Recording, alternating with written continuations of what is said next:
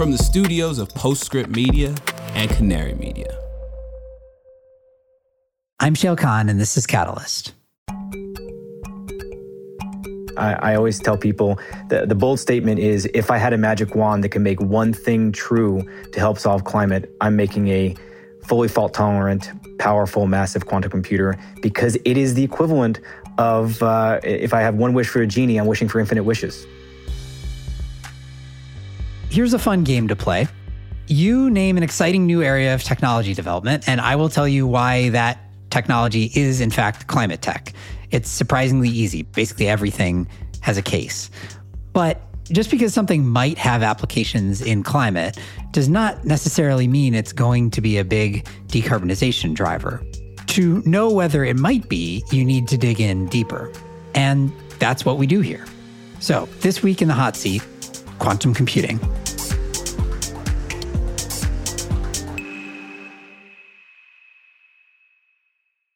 The entire solar industry rests, both literally and figuratively, on a vulnerable material. That material is aluminum.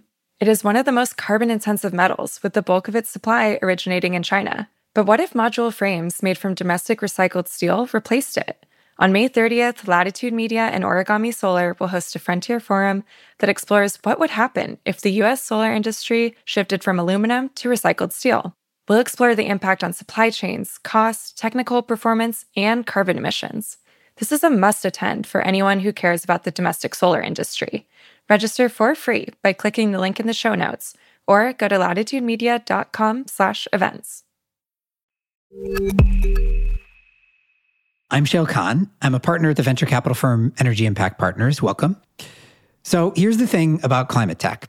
Because greenhouse gas emissions are, unfortunately, so pervasive, basically all human activity is responsible for them, either directly or indirectly, nearly every new technology trend or tech capability has at least some role to play in curbing those emissions.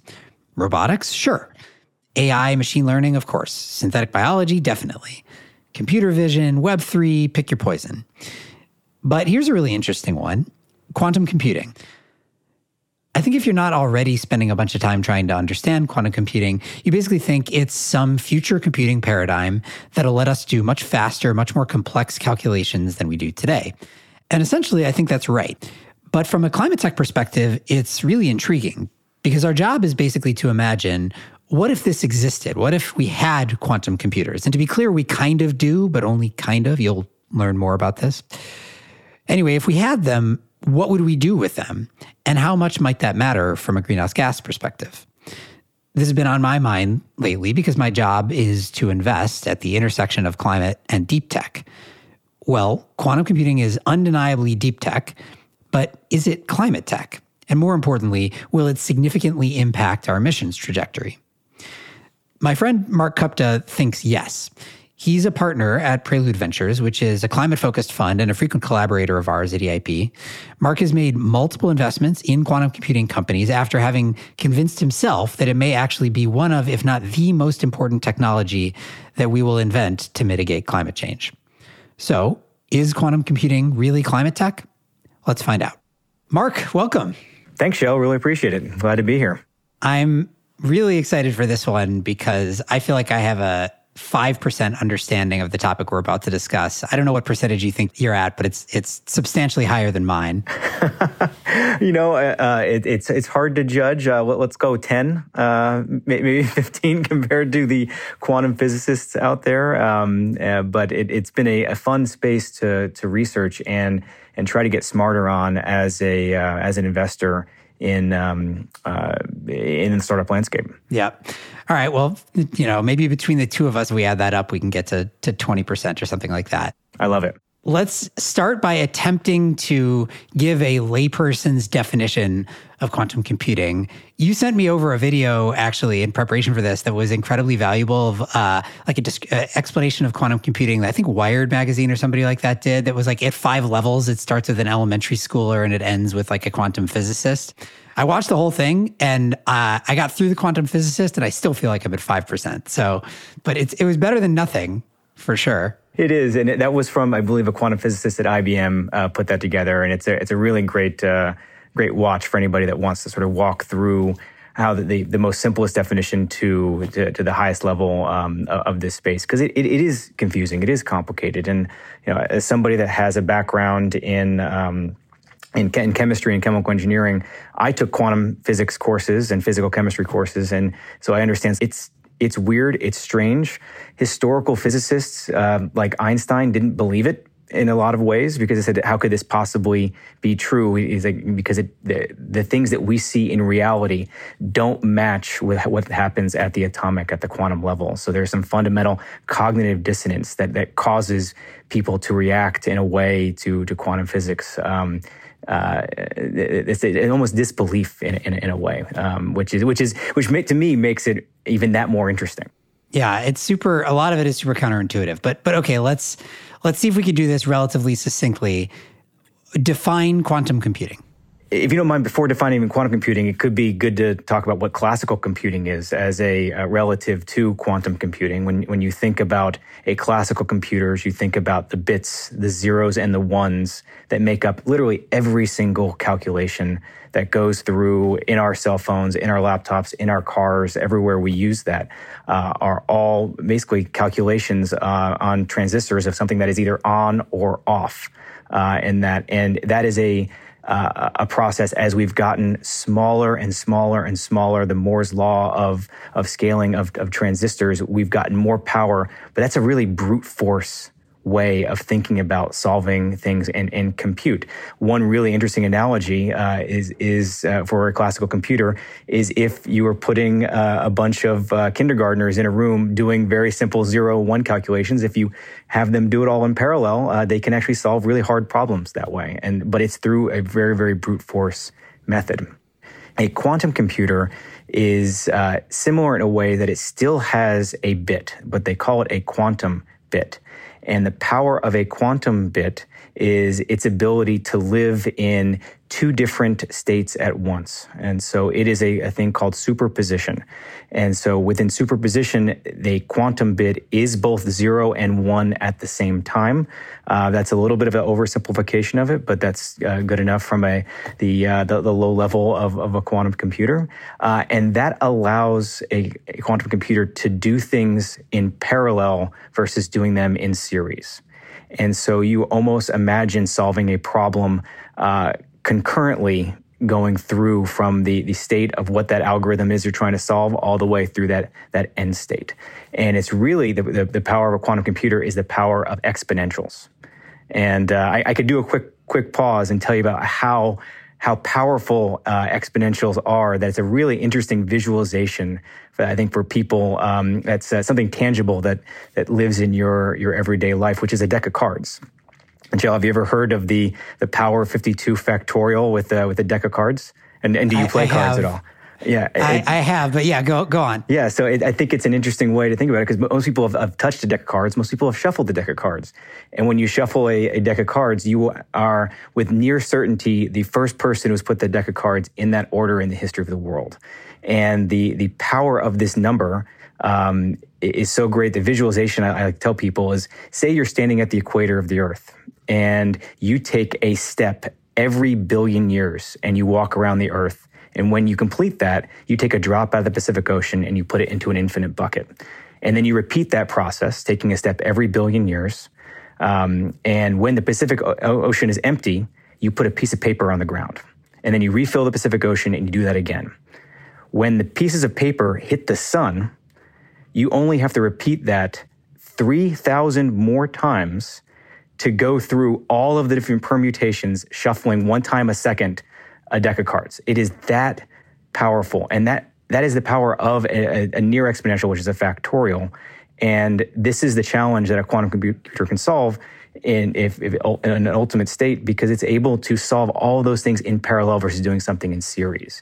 And so problems get really, really challenging when you have permutations that grow at an exponential rate.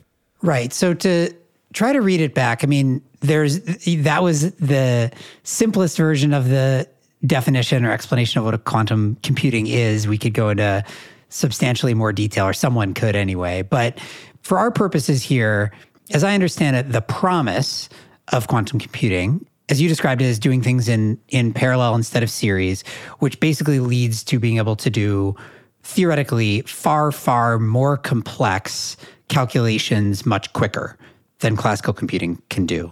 Is that basically right? I think that's the best way to describe it, yes. Okay. And so the promise of quantum computing is to be able to do that. I don't think anybody is saying that quantum computers are necessarily going to be good at everything. And so it's not like we end up some number of years from now with exclusively quantum computers. There are things that they will be particularly good at, potentially, and things that they may not be as good at. Can you kind of outline at the high level? What are the things, what defines something that we think a quantum computer might be particularly well suited to solving? There's a couple of different classifications of things that quantum computer is really good at solving, but most problems that it's going to solve are problems you can boil down to an algorithm or an equation that has massive numbers of permutations that if you try to go through that brute force method, you won't ever get there within any meaningful, human timescales. And so these problems are typically problems of the physical world, of chemistry, of biology, of pharmacy. They are problems of optimization. They are problems of solving really complicated mathematics around factorization, other things that we only have algorithms to solve that through a brute force method of trial and error. And so if you can take something that historically has been a trial and error type brute force method and do things in parallel, that's a really great problem for a quantum computer. Do I need it to use on my cell phone to play whatever game I'm going to do, or in an Xbox or a PlayStation? No, I don't need it for that type of thing, and you may not use it for that type of application. And if you look at the structures of quantum computers, they may not fit into a personal device or into a home, at least in the near term. But we said that about computers back in the day, famously, about that they were just going to be supercomputers, and now we have them sitting in our pockets. And so I can't predict the future for that, but you don't necessarily need them for day-to-day problems versus the really, really hard to solve, computationally challenging problems. I like the frame. This isn't true of every problem that a quantum computer is good at solving, but I like the explanation of replacing trial and error. Anywhere where there's trial and error, and there are a million, zillion configurations of that trial and error, then it's a good fit for quantum computing. All right, so we'll come back to, you alluded to, I think, or you prefaced some of the applications that might be applicable in a climate context. We'll come back to those in a minute, but first let's just quickly talk about where we're at in the trajectory of quantum computing. What is the current state of the technology today, and sort of who are the big players? So we are in an era called the NISQ era for quantum computing, the noisy intermediate scale quantum computers. That is, we have quantum computers that work, but they're very, very small in the number of bits that they have. And so we are no longer in a realm of theory, whether we can make a quantum computer or whether or not a quantum computer can do something that a classical computer cannot do, or they could do it faster than what a classical computer can do. So we have crossed that threshold.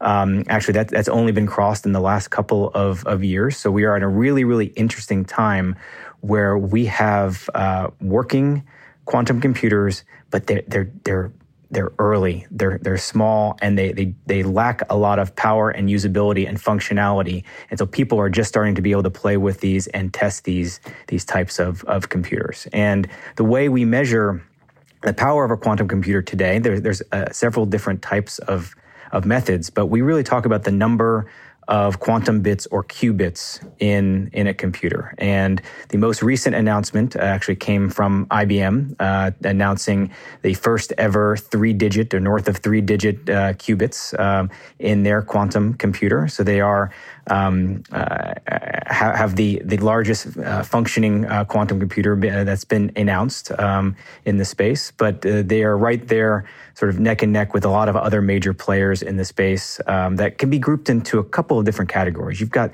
sort of the big companies that are going after this. And so this is IBM, Honeywell, Google, Microsoft, to name a few. All have major quantum computing efforts that they're going down, and they're all somewhat in lockstep with one another and how they're pushing forward into this noisy, intermediate, early stage quantum computing landscape. You then have some very well-funded startups in this space. Some are now public companies or to be public companies. You have IonQ, which went public via a SPAC this year. You have Rigetti Quantum Computing, which is in the process of going public. You have a couple of other earlier stage things, but have raised a decent amount of money in PsiQuantum and Xanadu, which all have aspirations of leapfrogging some of these big major players in the space. But it is still early days, but the really exciting thing is we've got tools to play with. So is there I'm thinking about it in the context of like nuclear fusion, right? There's in nuclear fusion, it's sort of, it's always been this like, well, it's 10 years out, but you can hit certain milestones that you can make that are pretty clear on the path to like getting to a commercial fusion reactor. In the case of nuclear fusion, it is Q equals 1, which is energy break even. There's like this seminal moment that we're gearing toward that like may or may not get hit by one or a number of the players in the next few years. And that's one milestone on the path. Is there anything like that with quantum computing? Is there a clear milestone? That's a great question. We theoretically have hit that Q equals 1 with quantum computing already with a Google experiment that was done a couple years back, which proved that they did a calculation on a quantum computer faster than what you could do classically. That's sort of that Q equals 1 moment. Now, the detractors of that experiment said, well, this is a made-up mathematical problem that has no use whatsoever, that was designed to be successful within this space. In my opinion, I'm very excited about something like that because who cares? It did something that nothing else could do on Earth at that time, and they proved that it was a really interesting sort of moment for the quantum computing space. And to take your fusion analogy one step further, Q equals 1 is incredibly important for a fusion reactor. But if that Q equals 1 comes at a cost of $20 per kilowatt hour, it is still useless for us as a society because it's too expensive. And so that's the analogy of where we are right now with quantum computing. We have that moment, but that thing that it's done, not all that helpful. Right. Yeah. But I will say there are use cases today, and this is another a way of how this industry is going to evolve. It is not going to be on or off. It's not black and white whether we have something that's useful or not. Quantum computing is going to roll out via a continuum of success from sort of easier problems, less impact, to harder problems, greater impact over time as the compute power gets faster and faster and faster. And relating this to something that people may know of with classical computing, think about the power going back to video games, the resolution on a video game, or the bit wars back with Nintendo and Sega and all those early days. You got more and more powerful. You could do more and more things with a video game. And Madden 2020 looks far different than Tecmo Bowl back in the day, and a quantum computer is going to have that same sort of trajectory over time where it's able to do more powerful and have more impact on our problems. All right. So the salient question at hand for us is not just will we have quantum computers and will they be able to do things that classical computers will not? It is, will they affect climate change? Assuming that we actually get them that they can do things. And so I want to talk about the potential applications of quantum computing and climate. I think they fall into two high-level categories, and then there's some subcategories. But the two high-level categories are impacts of quantum computing on power consumption of compute. And that's one. And then the second is using quantum computers to solve problems that will have impacts on climate change. So let's talk about those two individually. I think spend a little bit of time on the first and then a bunch of time on the second. Which, tell me if I'm wrong, but that feels like the right allocation of our time. I think that is exactly the right allocation of our time, and acknowledging the fact that data is eating the world, and the compute power behind that uses more and more and more of the Earth's energy that we need to run our daily lives, which are all interconnected with the massive amount of data centers and compute power that we've grown so accustomed to. And if you think about that serial versus parallel approach to computing. If I'm doing something in serial, I'm working far, far harder to get to the endpoint versus doing something in parallel. And so, it's really going to depend on what the quantum computer looks like and the power of that to get to an actual number. So I can't sit here and tell you that a quantum computer is going to be X times or X percent more efficient than a classical computer, because I don't know what that embodiment looks like. But if you think about how do you solve some of the problems that we are facing today and all the different supercomputing assets that we use to solve those problems, if I can do something orders of magnitude faster with a similar footprint and a similar energy infrastructure, I lower the energy of that compute by that same amount, because the data centers are scoped in megawatts, right? In gigawatts. They are not scoped by the amount of transistors that they have, because power is so closely correlated with our ability to compute things. So if I can compute faster, I reduce the energy input for what I need to do all of that different work. And you can imagine a future landscape where you have classical data centers and quantum computing data centers working in concert, solving the problems they need to, and you have an energy optimization that you can do to that to be able to lower total energy requirements of our global compute power. So I will say this one for me feels important, but sort of incremental, to be honest, from a climate perspective, which is, we do consume data centers represent like over 1% of global power consumption now, and growing, but not growing that much because energy efficiency of classical compute and of data centers has been improving pretty rapidly. And so, Bitcoin aside, let's set crypto off to the side for a second. I don't see this apocalyptic future in which our ever-growing hunger for data and computation turns out to be like a fundamental problem for the power system and for climate change. Certainly if you can, cut total power consumption from data centers by an order of magnitude, that has a meaningful impact on climate. But that feels to me to be, it's an improvement over what is already a pretty rapidly improving trajectory. I couldn't agree more. In fact, it's not only the fact that it is still a small percentage, but growing but small. But some of the companies at the forefront of trying to get to zero carbon energy are some of the big the big companies that have data centers. It is the Amazons, it's the Microsofts, it's the Googles. They are pushing far faster than other folks to be able to reduce the energy footprint. So there is a future, in my opinion, for those companies to get to not just net zero on a basis of using offsets or other things, but actually truly having zero carbon power, which would make that argument somewhat moot. Now, it is still helpful to have lower energy for that because you have to build out less infrastructure and you can focus in other places. But I'm not nearly as excited about that impact on climate change as I am about the second one that we are about to talk about with enabling technologies. Yeah, agreed.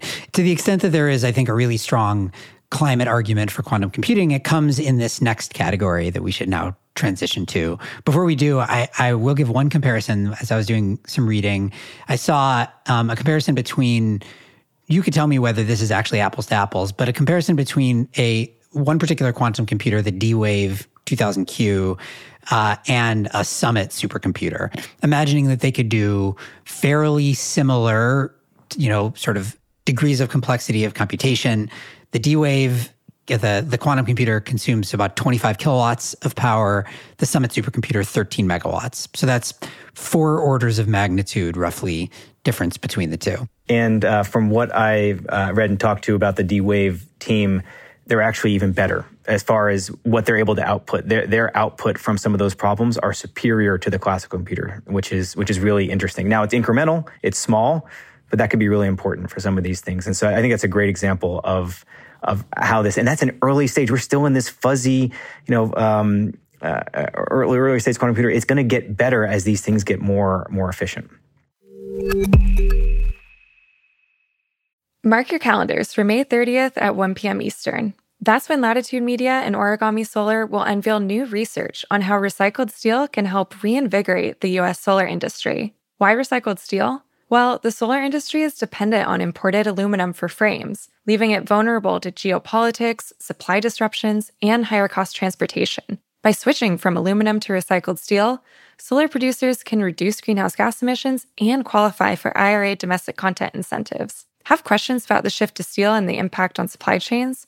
Join Latitude Media's Stephen Lacey, Origami Solar CEO Greg Patterson, and American Clean Power's MJ Shao for this live virtual event. Again, it's May 30th at 1 p.m. Eastern. Register for free at latitudemedia.com/events or click the link in the show notes.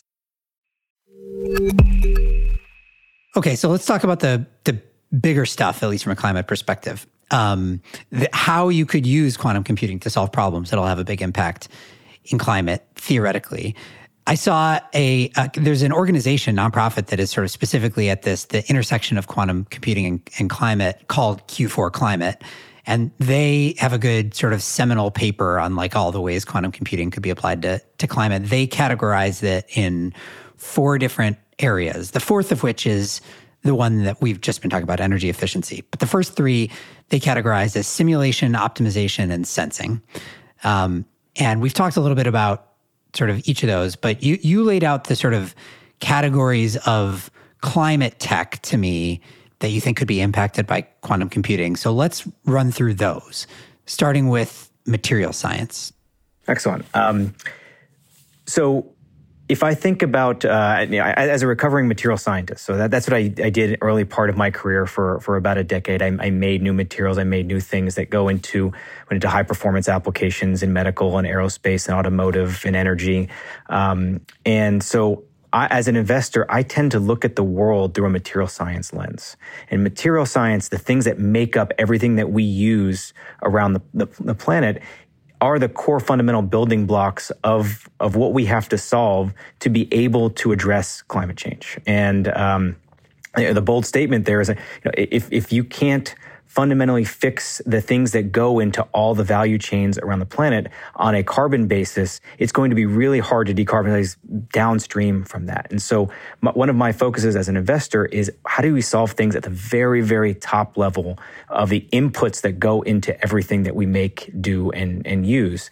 And what's brilliant about a quantum computer is because a quantum computer is based on quantum physics, it is able to simulate the physical world. That's what it's going to be very, very good at.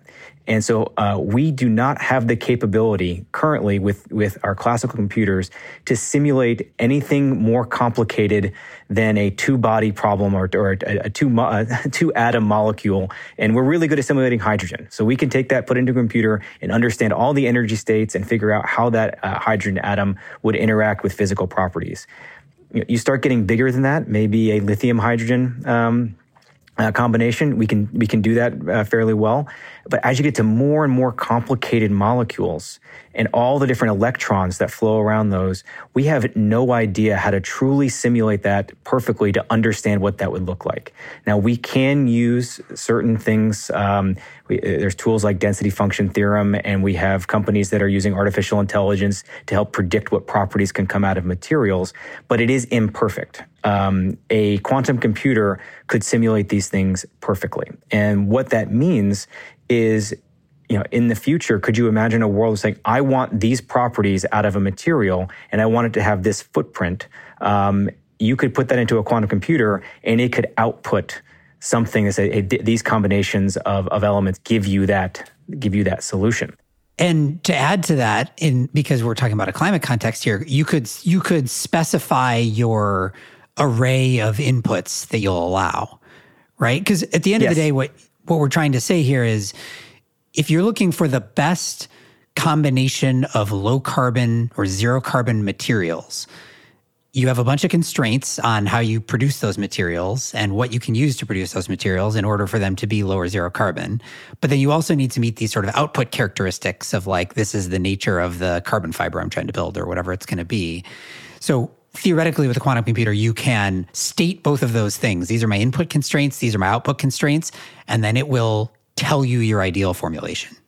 Is that right? That is the future vision for what you could do with a very powerful quantum computer. And what's exciting about that is, if I think back to all the major true decarbonization efforts that we've had and the true successes we've had, which are solar, batteries. You could put wind and composites and magnetics in that. They're all based off of fundamental material science innovations. And unfortunately, it typically takes decades, 20 to 30 years to go from a university idea of something into a full-scale commercialization, because it's very, very challenging to be able to do material science research with PhD horsepower. It takes a very long time of doing that brute force parallel track. You've got some theories, but it is going through a scale up that takes a long time. And what if you could short circuit decades of that work by doing things and simulating what I call in silico, which is how do I figure out and do those experiments in a computer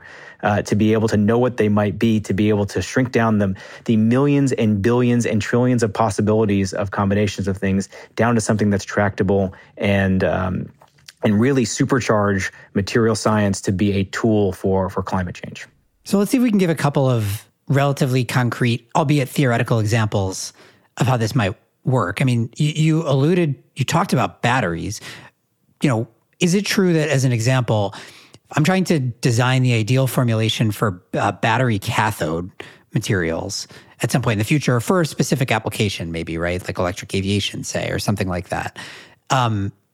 I currently can do that by the brute force method, which is I could take all the properties of the cathode materials that I know about and test individual other formulations out one by one, and that's long and slow. I can maybe go a little bit further. I can apply AI, and I can take the sort of known cathode material characteristics and known properties of other potential materials, and I can use that to predict, and that'll make me more precise in my testing. Or at some theoretical point in the future, I can plug all of the necessary parameters into a quantum computer and it can tell me what cathode materials I should use. Is that about right for one potential application? 100%. If you know what properties that you want out of that cathode, you've got. It's not going to be a magical genie in a bottle. You plug in a thing and it pops out an answer. But if you're able to define the qualities and boil down that problem into what is effectively still mathematics. Mathematics is the core of all the different physics that we do. You should be able to do that with a quantum computer to varying degrees of accuracy as the power of that quantum computer increases, and the quality of the question that you're asking it, which is very important. If you don't know all of the knowns going in, you're not going to get the quality answer out. So it's still limited to the capabilities of a human to define what that problem is, but a quantum computer will be able to give you that answer, which is really, really exciting. And that works for things that are incremental, to say a better and better cathode. How do I remove cobalt, or are we looking at wrong combinations of elements for what that cathode would be to improve something by 5-10%, which can be important for lowering the cost or increasing energy density or charge times of batteries. Or it could be a fundamental new alloy that is stronger and lighter that allows us to have better energy efficiency for cars. Or is it a room temperature superconductor that allows our transmission grid to be more effective at delivering electrons with less losses? Is it a better solar material that allows us to get something? All of these things are inherently possible to be able to explore with a quantum computer in the realm of material science. So it's fundamental new things and improvements to the things we currently have today. But to bring it down to earth, to your point, in order for that to happen, in order for any of those to happen, really, we one, need dramatic improvements in quantum computing technology, but then two, we need to be able to input all the right information for it to be able to give us answers. And that second part is a whole monumental task of its own. We couldn't just say, tell me how to build a better transmission line, right? So that, to your point, that the question asking is key. That's right. All right, so material science is one category. Let's talk about biology, which I think is another interesting one. You said before that one of the core things quantum computers should be able to do better is simulating reality, physical reality, as opposed to just creating sort of complex algorithms to, mimic portions of the characteristics of reality. So biology is obviously a place where that you would think would come to the fore. Absolutely. And it goes back to that same challenge we've been talking about, the power of exponentiation and the daunting task when you have these huge number of permutations you're going through. And so when you think about biology is dictated by DNA, by the genetics of whatever it is that we're working on. Because when we talk about biology, within climate change, we're talking about how do we make things with life, either bacteria or fungus or algae, all the the biofuel 1.0 movement that dominated sort of the early stages of clean tech, to the next generation of companies like Zymergen and Ginkgo that have gone public, that are all trying to use the power of biology to make the things that we use around the planet. And that's important because not only does a barrel of oil fuel our cars and our planes, it is also what makes up almost everything that we use around the world. It's critical to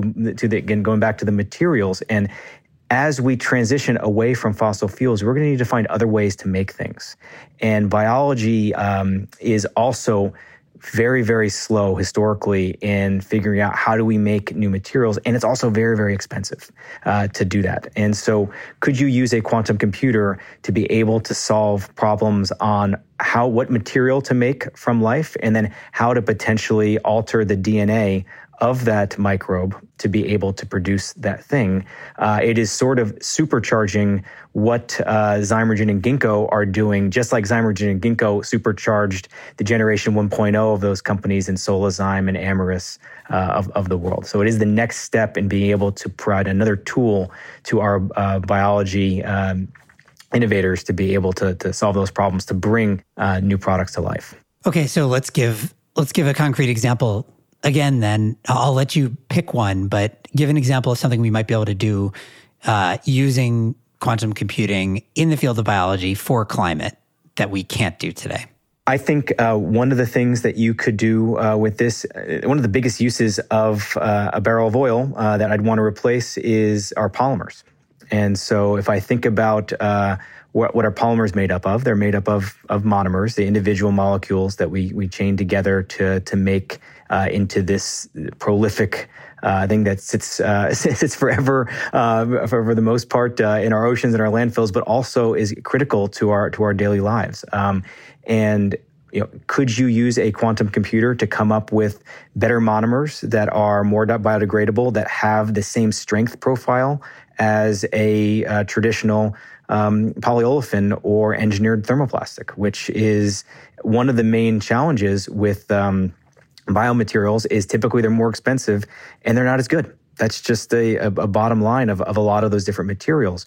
And that comes down to the actual core thing of what it is that we're making. So could you use a quantum computer to discover a new set of materials that has sustainability into the calculation of what you want to make through biodegradability, through the footprint, it's made through biology, but it performs at a level of what we expect from some of our engineered polymer materials that we use in all those different applications in automotive and aerospace in our daily lives. Yeah, big categories I think about in this world. What are we using? It's sort of all the things we're trying to use synthetic biology today to improve, which in the climate context, a lot of it is petrochemicals and plastics, it's fuels, it's proteins and food, like all of these things, we're sort of in the early days, even around just using synthetic biology, let alone quantum computing, accelerated synthetic biology. That's right. And to that point, a second example from this is around enzymes and proteins, right? So what are the workhorses of how do we make and do things?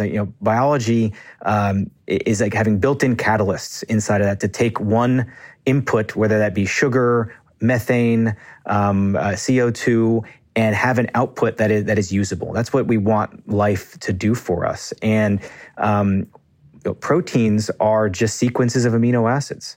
And what's really interesting is how those proteins fold onto one another. And that folding and that shape is something that we are getting better and better at predicting at. Like DeepMind actually just released some really interesting papers on how they can predict, based on the sequence of amino acids, how a protein can fold. A quantum computer will be able to do that better. It just will. And so can we design the next generation of enzymes to help do all of this stuff through biology is really, really interesting to supercharge, again, what climate scientists can do. It gives them a tool that they didn't have before to innovate at a pace that venture expects and that the world needs to be able to decarbonize faster.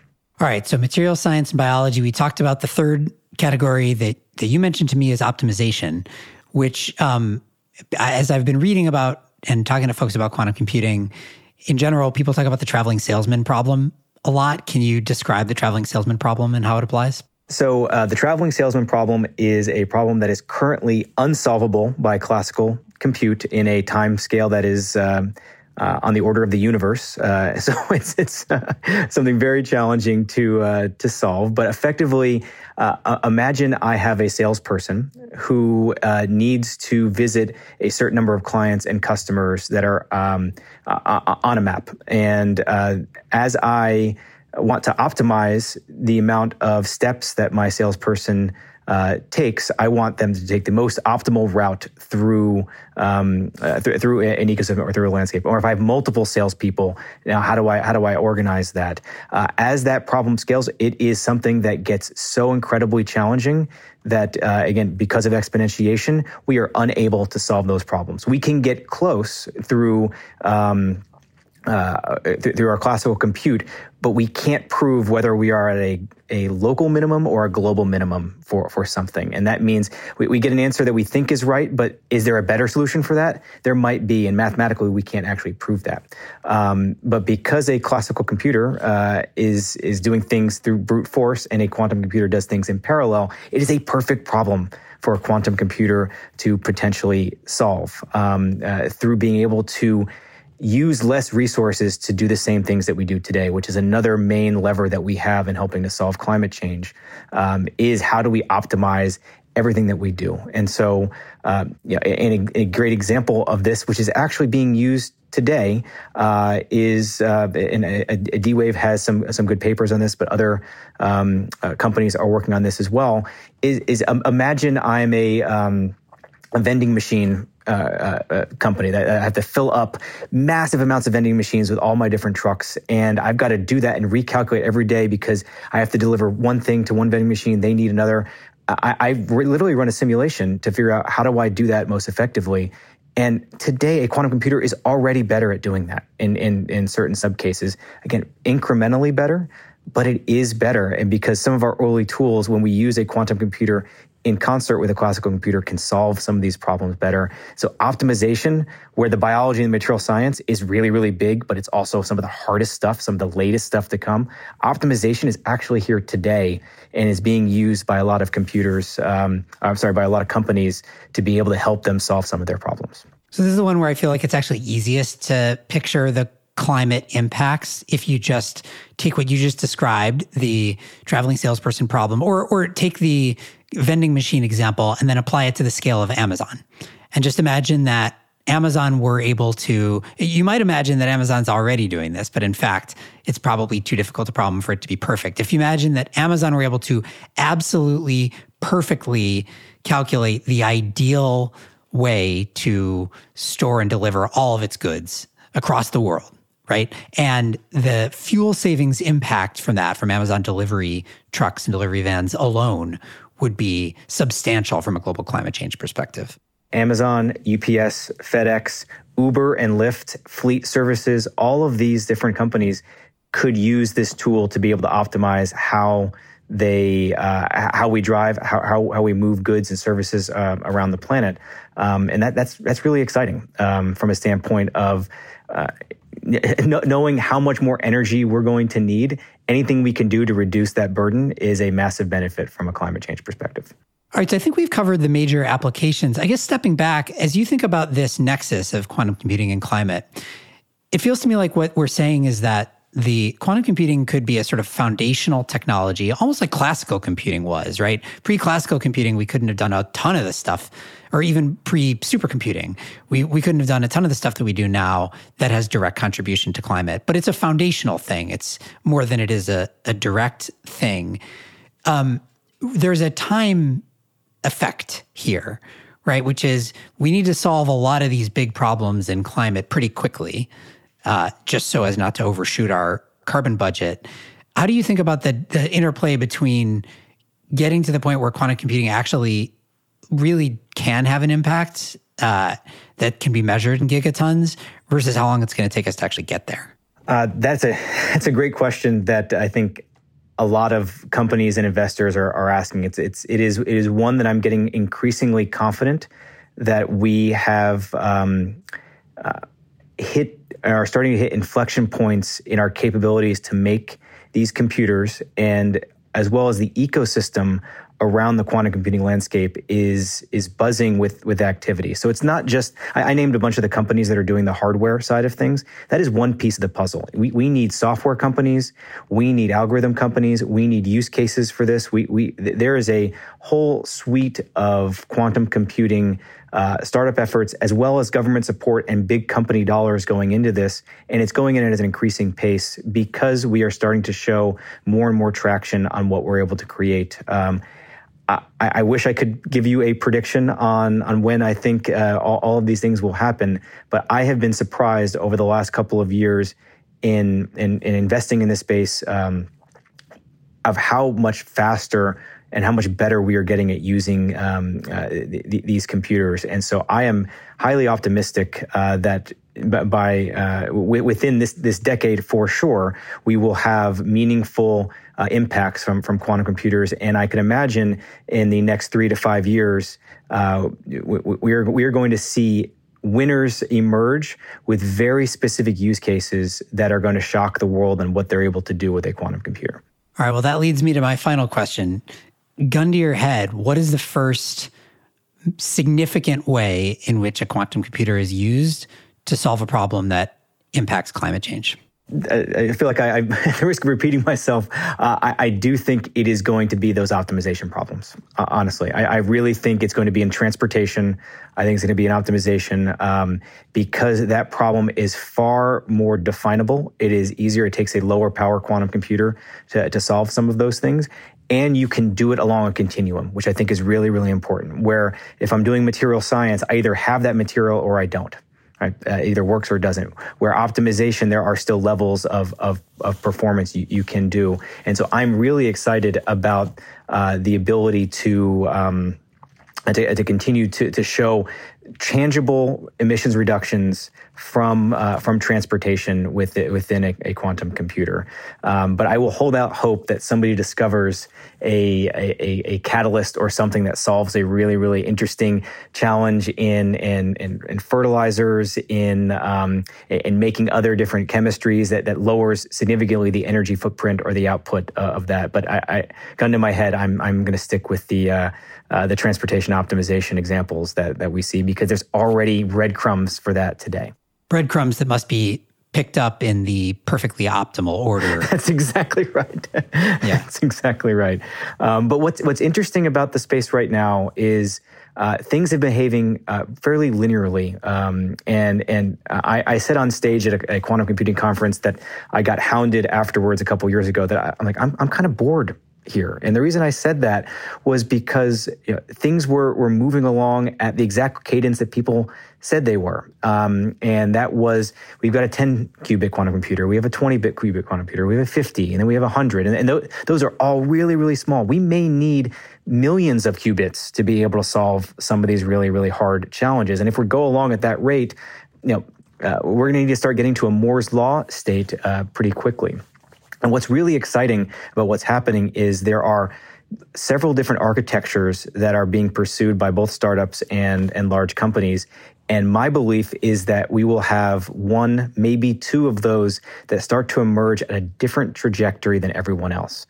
There are folks that say there's not going to be a winner in this space as far as an architecture. I'm not one of those people. I do believe, much like we have with classical computing, and a lot of other hardware, there is going to be a winning quantum computing architecture that scales faster and better than others. And then there are going to be potentially interesting but likely inferior technologies that are out there. And I feel like the next couple of years, we're going to see companies emerge with capabilities that nobody else can match and are going to have a hard time catching up to. All right. Well, we'll have you back on to verify that all this stuff happened.